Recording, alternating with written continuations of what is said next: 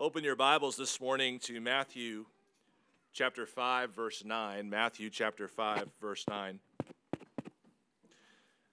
That's a simple text. It simply reads, "Blessed are the peacemakers, for they shall be called sons of God." Blessed are the peacemakers, for they shall be called sons of God. So every sermon has three elements. There's revelation, explanation, and application. Every Christian sermon should begin with revelation. A pastor shouldn't enter a pulpit saying, "I have an idea." A pastor should enter the pulpit saying, "I have a text." When we speak of revelation, we mean divine revelation, the Word of God. That's how a sermon is built, by revelation. And from there we go to explanation. It's like, okay, well, what does this particular text mean? And then finally, from explanation, a faithful sermon should include application.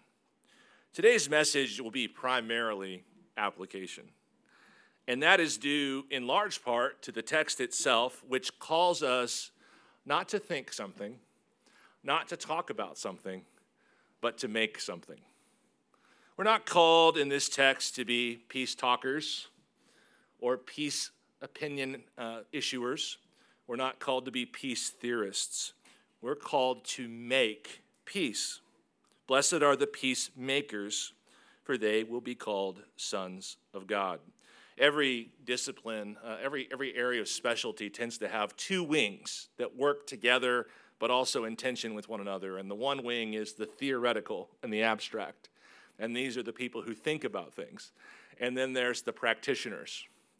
So there's the academics over here and the practitioners over here. And every single field, whether we're talking about, electrical work or nuclear physics or anything, every field, there's a gap between those who live mostly in the theoretical and those who are the doers, the actuators of the information. There's always a gap. In the subject of peace, my friends, the gap is quite large. I don't know another subject in which the gap between those who merely think about it and those who are out actually trying to do it, I don't know of another field where the gap is as large as it is on the subject of peace. So we want to be clear this morning that we are here to obey Jesus' command to make peace, not simply to talk about it, not to give others pointers on how they might make peace if they were so interested, but we simply want to know how to be peacemakers. Now, as part of the application, I'm just going to kind of pastorally direct you to two programs that are going to be underway at our church. This is not the only way for you to be a peacemaker, but it is a way. And sometimes, if you don't have a plan for yourself, it's sort of like a Bible reading plan. Sometimes, if you don't have a plan for yourself, it's best just to take someone's suggestions. And so I'm going to give you two practical things that you could do to become a more consistent peacemaker. The first one is that in January, we're going to launch something called the Bridge Course. And the Bridge Course is a program that's used all over the country, in fact, all over the world by local churches. And it's simply a very low barrier of entry way to let people who are interested in learning more about Jesus learn more about Jesus. And we are just seeing from sister churches all over the country, we are just seeing enormous positive good come from simply asking folks that you already know, who don't know Jesus, hey, would you like to come over to this house this evening? We're watching a video explaining Christianity. And there's a series of videos, and you have a meal each time, and you'll hear more information about this. But this is one of those places where peacemaking could be extraordinarily practically applied by inviting people over to one of these bridge courses. And secondly, there's another program I want to direct you to, and that is a continuation of what we've been doing for a number of years that we call TLP, or Theological Leaders Program. The idea there, essentially, was to get men positioned theologically where they could lead both in their local churches and in their homes and in the world at large from a sound and informed theological perspective. Well, this year we're opening it to women because our TLP for this year is going to be all about biblical counseling. And so once a month, on a Sunday afternoon after a service, we'll gather and have lunch for those of you that are interested, and you can over the course of a year of participating or so, become equipped to do biblical counseling. Now, why would I say that those two programs, one helping people meet Jesus and another helping people conform their lives to his word, why would I say that those would be ideal expressions, ideal ways to obey Jesus' command to make peace? Well, let's make sure we know what peace is. If we're going to be making it, let's make sure we know what we're supposed to be making. Peace is, let me just give you a simple definition and explain it from a biblical perspective. Peace is conflict replaced with cooperation. Peace is conflict replaced with cooperation. Peace is not simply the absence of conflict. It's the presence of something positive as well. Whenever I preach on a subject, I try to take, not a long time, but at least a few hours to identify some of the leading sort of academic, so-called secular academic works on a subject. And what I'll do is I'll kind of browse through a Wikipedia article or something like that and find the most referenced person, the one who seems to be one of the most leading experts in the field, and then I'll just read like a paper that they wrote. And one of the things that I've discovered that I didn't know about until I did that with the subject of peace is that there's a whole field called polemology. Polemology. I keep wanting to say pulmonology, but it's polemology, and it comes from the Greek word polema, which means conflict. So if you've ever heard someone say, he writes in a very polemic fashion, well, what he's saying is he's a very punchy writer. He's a writer with teeth, so to speak. So polemology is the study of peace, and it came about really as a serious field of academic work in the 1950s, sort of on the back end of World War II. Like, hey, we should probably think more about what conflict is and what peace is. And one of the interesting things as I read through this sort of leading voices article on the subject is that he just could not define peace as simply the absence of conflict. That's one of the things that you find as you look at what I looked at anyway, a wide range of sources, is that when people go to actually define peace, merely the absence of conflict does not seem to do the word justice. It's not only the absence of something, it's the presence of something. So that's really interesting to me because I had known sort of the biblical take on that subject, and it was really interesting to me to see how these two things lined up surprisingly well. In the biblical idea of peace, I think the best way to explain it would be to say that there's a Greek word for peace and there's a Hebrew word for peace. And the Greek word for peace really hits hard on the absence of conflict theme. It's not saying only that, but that's probably the dominant theme of that word, the absence of conflict. By the way, just as an aside, I know we are always in the market for baby names, and I don't know, it's hard for me to predict what good baby names are anymore because they're really getting weird. Praise God. So I don't know if anyone's interested in Irene, but that's the Greek word for peace, all right? I don't know. I don't know if that's a name that we're going to start using again or not. The last time it was in the top 20 of names was actually during another period of war, I think in the 1915 to 1925 or so on and so forth. So if you're interested in is that a good name? I don't know, but that's the name. So that's the Greek word for peace, and it just means the absence of conflict, more or less. And then there is a Hebrew word for peace. And the Hebrew word for peace is shalom. And shalom goes much further. It includes the absence of conflict, right? But it goes much further into speaking about some kind of positive virtues associated with peace. One of the leading scholars, who I think, a biblical scholar who's thought well on the subject of shalom, wrote this. In the Bible, shalom means universal flourishing, wholeness, and delight.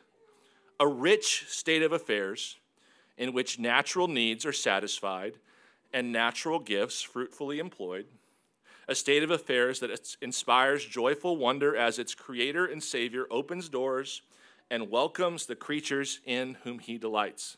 Shalom, in other words, is the way things ought to be. So peace, let's go back to our definition. Peace is the end of conflict and the beginning of constructive cooperation.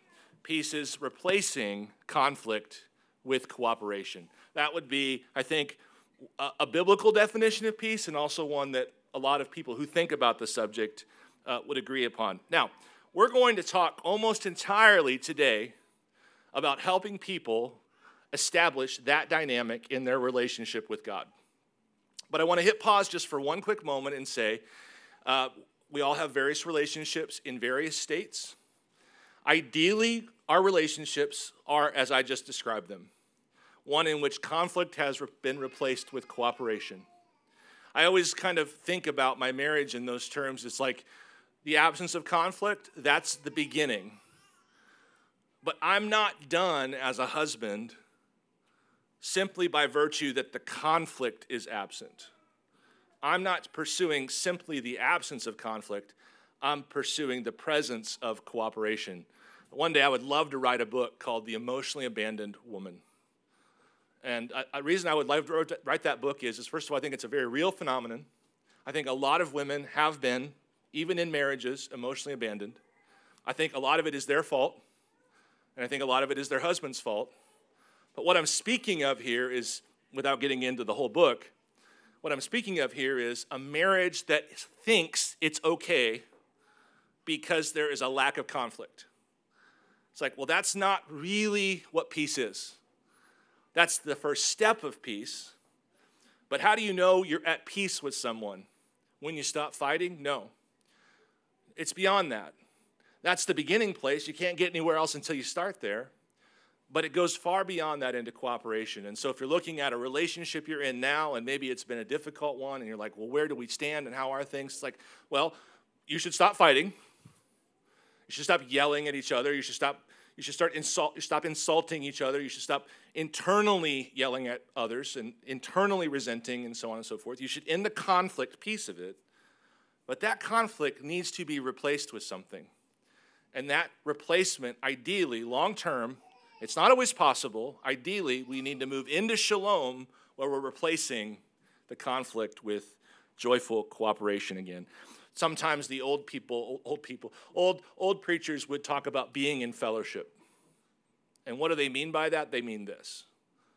They mean this shalomic state in a relationship. Are you in fellowship with so-and-so? Are you in fellowship with so-and-so? They don't mean, are you guys yelling at each other, or have you stopped yelling at each other? They mean, have you moved past that and into cooperation? So peacemaking, pretty simple, because we've got a pretty simple definition. Peacemaking is simply the ending of a conflict and the enabling of cooperation. Gotcha? The ending of a conflict, the enabling of an environment of cooperation. So let's just break this down and go through it. And just to warn the worship people, again, this is a pretty short message. And I know sometimes I say that and don't mean it, but I'm pretty sure I mean it this time. I can't promise, but I'm pretty sure I mean it. You guys are looking at me with incredulity already. All right, so let's talk about step one, ending the conflict. And again, we're going to talk mostly today, and there are reasons for this, about being peacemakers in the arena that I think matters more than any other arena, and I think the Bible thinks this, and that is being a peacemaker in the arena of a person's relationship with God. Okay? So the first step is to end the conflict. End the conflict. And I want to talk about the conflict that a human being is in with God. And I want to start by bringing up a couple of Bible terms to you. One of the Bible terms is the gospel of peace. You'll see this in Ephesians. You'll see this in Romans. You'll see this hinted at in other places throughout the scriptures. It's in Isaiah. What does the Bible mean when it talks about the gospel of peace? Now, right here on this very question, we are able to see a continental divide that separates faithful churches from faithless ones. If you go into a church and you ask the pastor, what is the gospel of peace? Why is it called the gospel of peace? If the pastor says, because it gives you peace with yourself, or if it gives you peace with others, if that's the pastor's main answer, he is not a faithful pastor. The Bible is not talking about the gospel of peace primarily for what it offers, the horizontal relationship.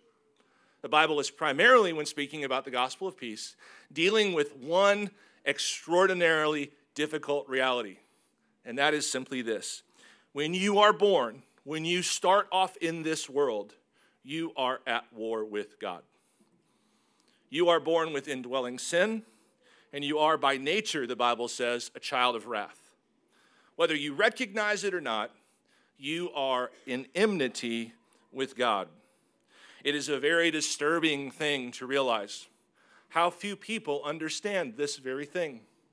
It's a very disturbing thing to understand that people do not generally understand that unless the blood of Jesus has been applied to them, they are, in their own sins and trespasses, in active war with the Lord, in active conflict with the Lord. It is extremely disturbing to me to imagine if I were able to poll 1 million people and ask them, explain to me the moment in which you were at most peace. It is extremely disturbing to understand that most likely the vast majority of respondents to that survey would give an answer, and that answer would have nothing to do with them and their relationship with God. It would have to do with their own perception of themselves. It would have to do with whether the voice inside had quieted. It would have to do whether people were leaving them alone. But if you were to ask someone, when was the most peaceful moment of your life? They would not immediately think the moment that Jesus Christ's blood was applied to me and God's wrath against my sin was propitiated. When you ask people about their peace life, they very rarely think about the most important conflict they are ever going to be in. They are in a fight with God Almighty. And that fight only ends one of two ways. It either ends with a joyful surrender in which people are declared righteous by Christ, or it ends in hell. This is where this fight ends. And so when we're talking about being peacemakers, the truth is we only have so much time and energy. And it's like, well, what's the area that I should devote myself to make peace? Where should I try to start being a peacemaker? It's like, well, there is one conflict that matters more than any other conflict. And it's a universal conflict. And it is a man's or woman's conflict with God apart from Christ. And Jesus has come to fix this. Colossians 1:19 through 20. For in him, Jesus, all the fullness of God was pleased to dwell, and through him to reconcile to himself all things, whether on earth or in heaven, making peace by the blood of the cross. And friends, there is no more consequential conflict in the universe than the one that exists between a sinner and his God. So if you're going to be a peacemaker, which Jesus wants you to be a peacemaker, well, where should you go make peace? One of the places you should go make peace is you should go into the world and tell people that Jesus has paid for their sins, and he has made a way for them to be right with God, and to end this terrible cosmic war with which they are engaged, this utterly losing battle.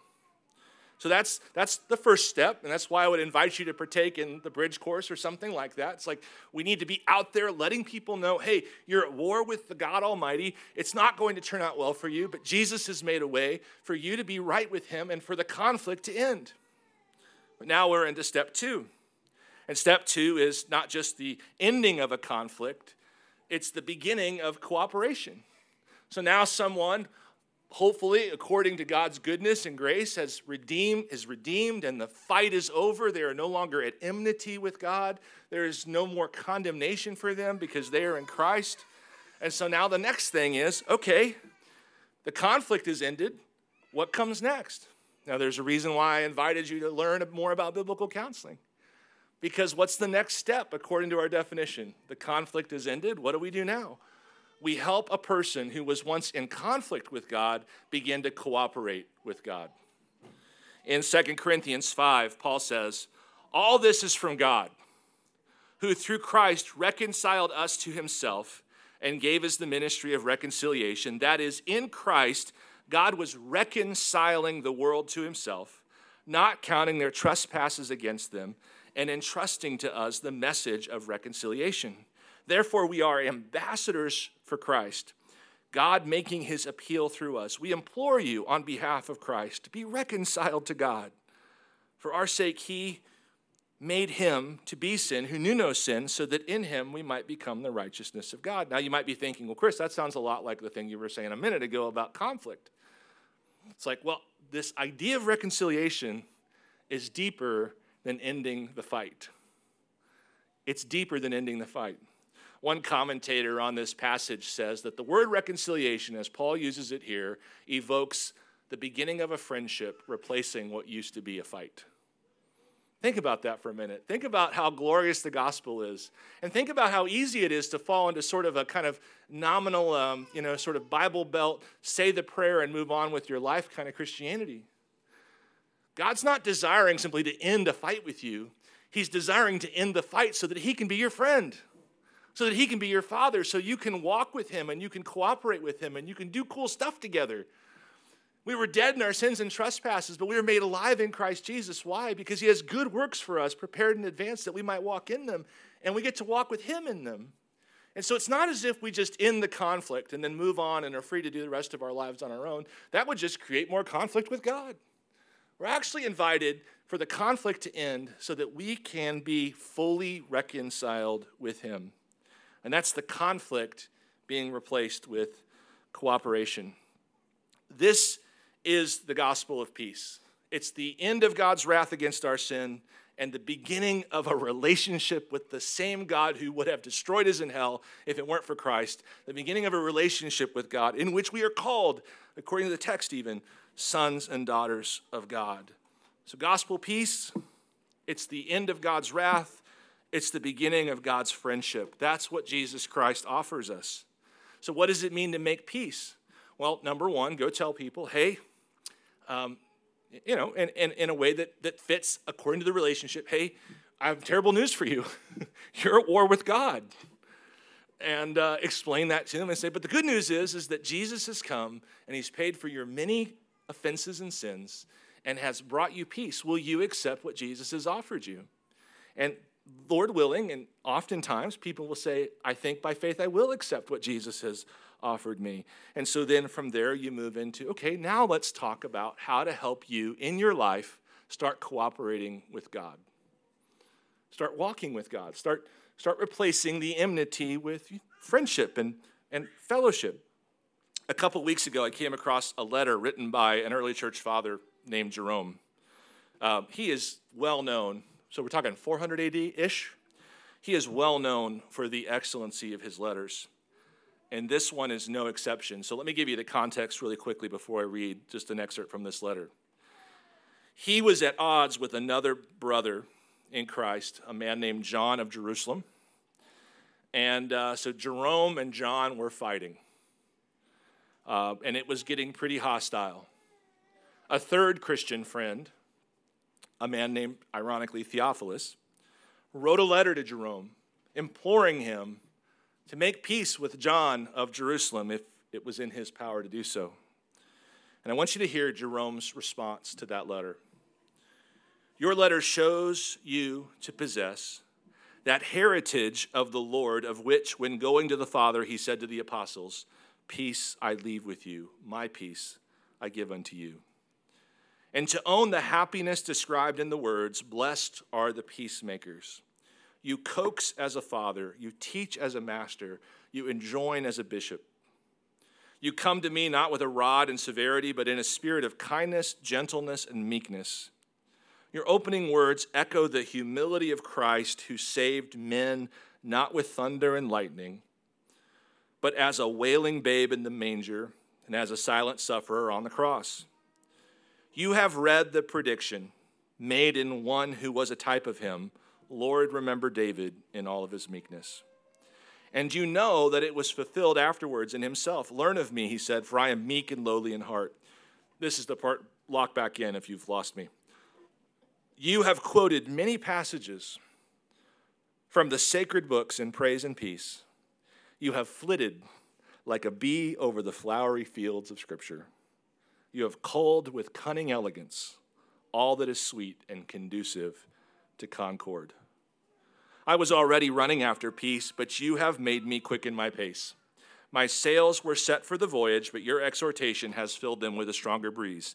I drink in the sweet streams of peace, not reluctantly and with aversion, but eagerly and with open mouth.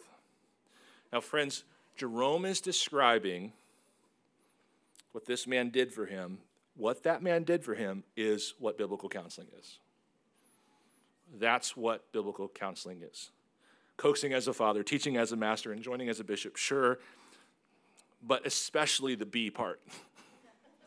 It's the best part of the letter. Don't sleep on the B's. You have quoted many passages from the sacred books and have flitted like a bee over flowery fields of Scripture. What are you actually doing when you engage in the ministry of biblical counseling? You're helping people come to concord, come to harmony with the Lord God in their actions, in their attitudes, in their relationships. And you're buzzing around the flowery fields of Scripture, picking a little nectar here and a little nectar there and delivering it to the person who needs to grow in their cooperation with the Lord God. It's as if this friend looked across the Mediterranean and saw this man and said, Jerome, you need shalom. Jerome, you need shalom. That's the t-shirt for the biblical counseling ministry. Jerome got shalom, something like that. Somebody figure that out. Friends, this is the second stage of peacemaking. After you help an individual, and I think we would typically use the word evangelism for this part, after you help an individual find their enmity with God and find an end of that enmity in Christ, you help them find friendship with God. Active, practical fellowship and conformity of their life to the pattern God has set forth in his Scriptures. Now, are there other kinds of peace that can be made? Here's what I've discovered, friends. So many Christians are trying to make peace in areas that cannot be sustained apart from someone being at peace with God.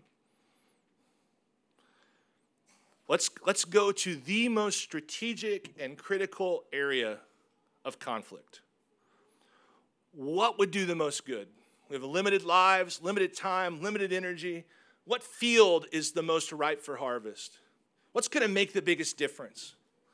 When you can help a human being find an end to the conflict they have with the Lord God in Christ, and then replace that conflict with cooperation with the same Lord God in Christ, friends, the consequences of that peacemaking trickle down into every other aspect of life.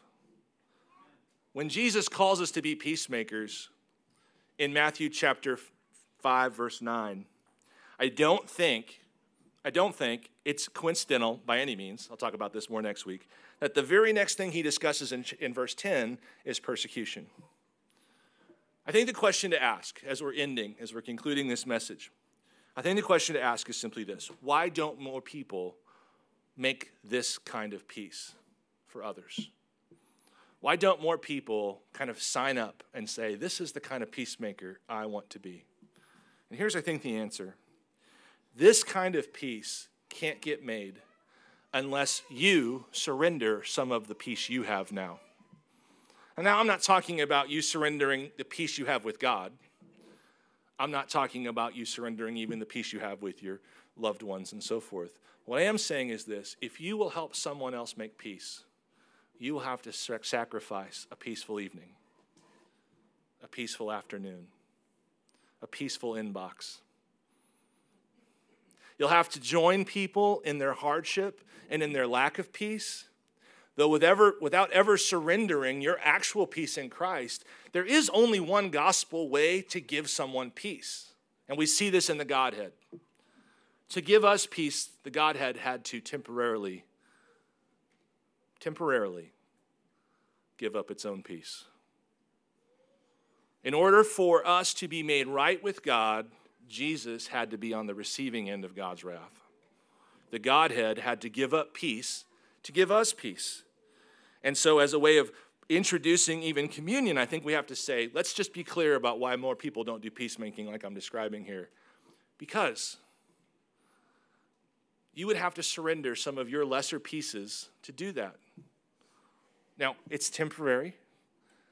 And the consequence is amazingly good, both for you and for your hearer. But let's be honest.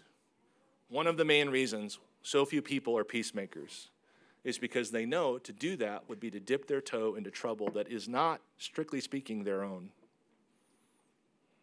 Well, friends, let's celebrate communion today, thanking Jesus for not thinking that way. Again, from 2 Corinthians 5. That is, in Christ God was reconciling the world to himself, not counting their trespasses against them, and entrusting to us the message of reconciliation. Therefore, we are ambassadors for Christ, God making his appeal through us. We implore you on behalf of Christ, be reconciled to God.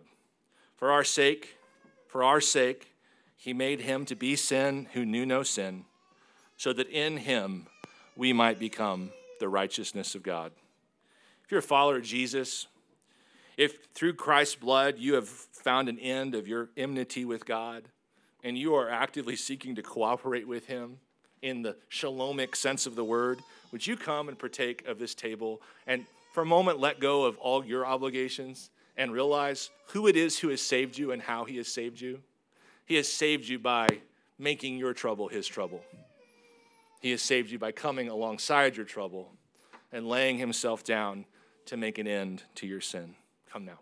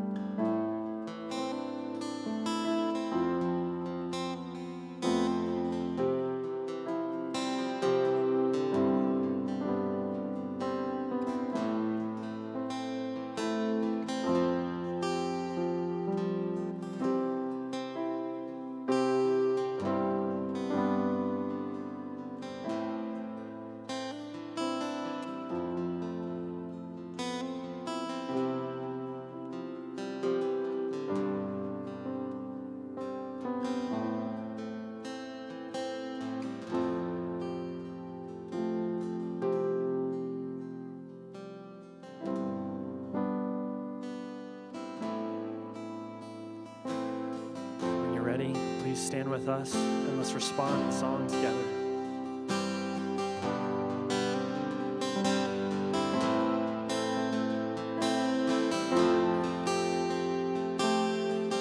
I once was lost.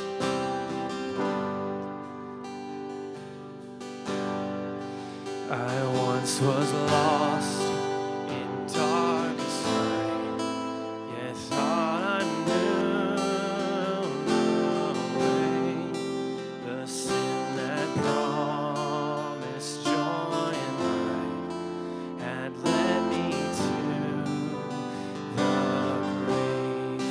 I had no hope that you would own a rebel to your will. And if you had not loved me first, I would refuse you, sin. Hallelujah.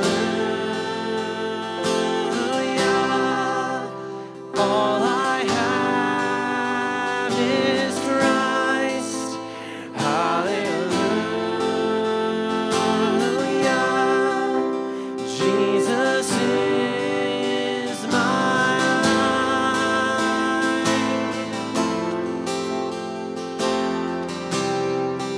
As I ran my hellbound race, but as I ran my hellbound race, indifferent to the cost, you looked upon my helpless state and led me to the cross. And I beheld God's love displayed. You suffered in my place. You bore the wrath reserved for me. Now all I know is grace. Hallelujah. Hallelujah.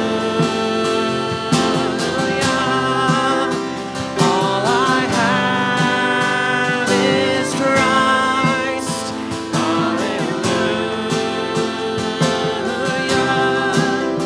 Jesus is my life.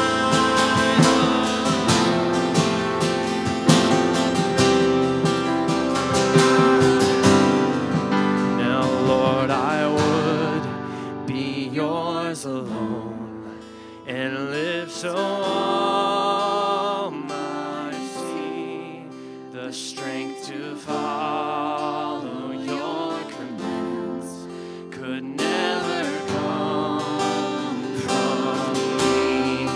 Oh, Father, use my ransom life in any way you choose, and let my song forever leave. My only boast is you. Hallelujah. All I have is Christ. Hallelujah. Jesus is my life. Hallelujah. All I have is Christ. Hallelujah. Jesus is my life. Hallelujah. All I have is Christ. Hallelujah. Jesus is my life. Amen. Jotted something down. To be a peacemaker most likely is going to require some conflict with your flesh. weird dynamic there, peace and conflict. It is easy to live peacefully, keep to yourself. But to be a peacemaker, to enter into somebody else's life of turmoil, someone else's life of war with God, that requires a serious heart commitment. And then I thought, as I wrote that down, is it really that serious? If I truly believe that Jesus is King of my heart, and I truly believe in his incredible act of peacemaking up on the cross, of bridging that gap between us and the Almighty God, the enmity that we had with him, then I should be humbled. I should be thankful for that opportunity to be tagged by God to say, John, go and be a peacemaker. What an incredible gift that he's given us. If you're a guest this morning, thank you so much for joining. Really honored to have you here. They're going to put something up on the screen, and it's a QR code, and it looks like this. There's also cards that look like this in the back. Go ahead and scan that. It takes you to our church website, and you can see all things Providence there. On there, there's also, for members, a link for tithes and offerings. This church really prioritizes giving of our resources, our times, treasures, and talents for the glory of God. So check that out.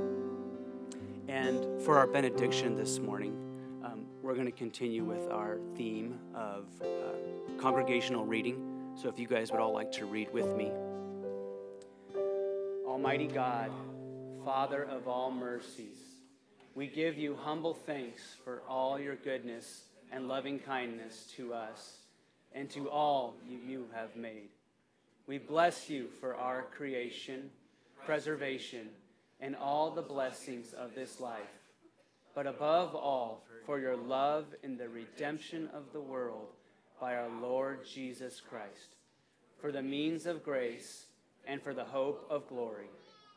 And we pray, give us such an awareness of your mercies that with truly thankful hearts we may give you praise, not only with our lips, but in our lives, by giving up ourselves to your service and by walking before you in holiness and righteousness in all our days. Through Jesus Christ our Lord. Amen. Amen. You are dismissed.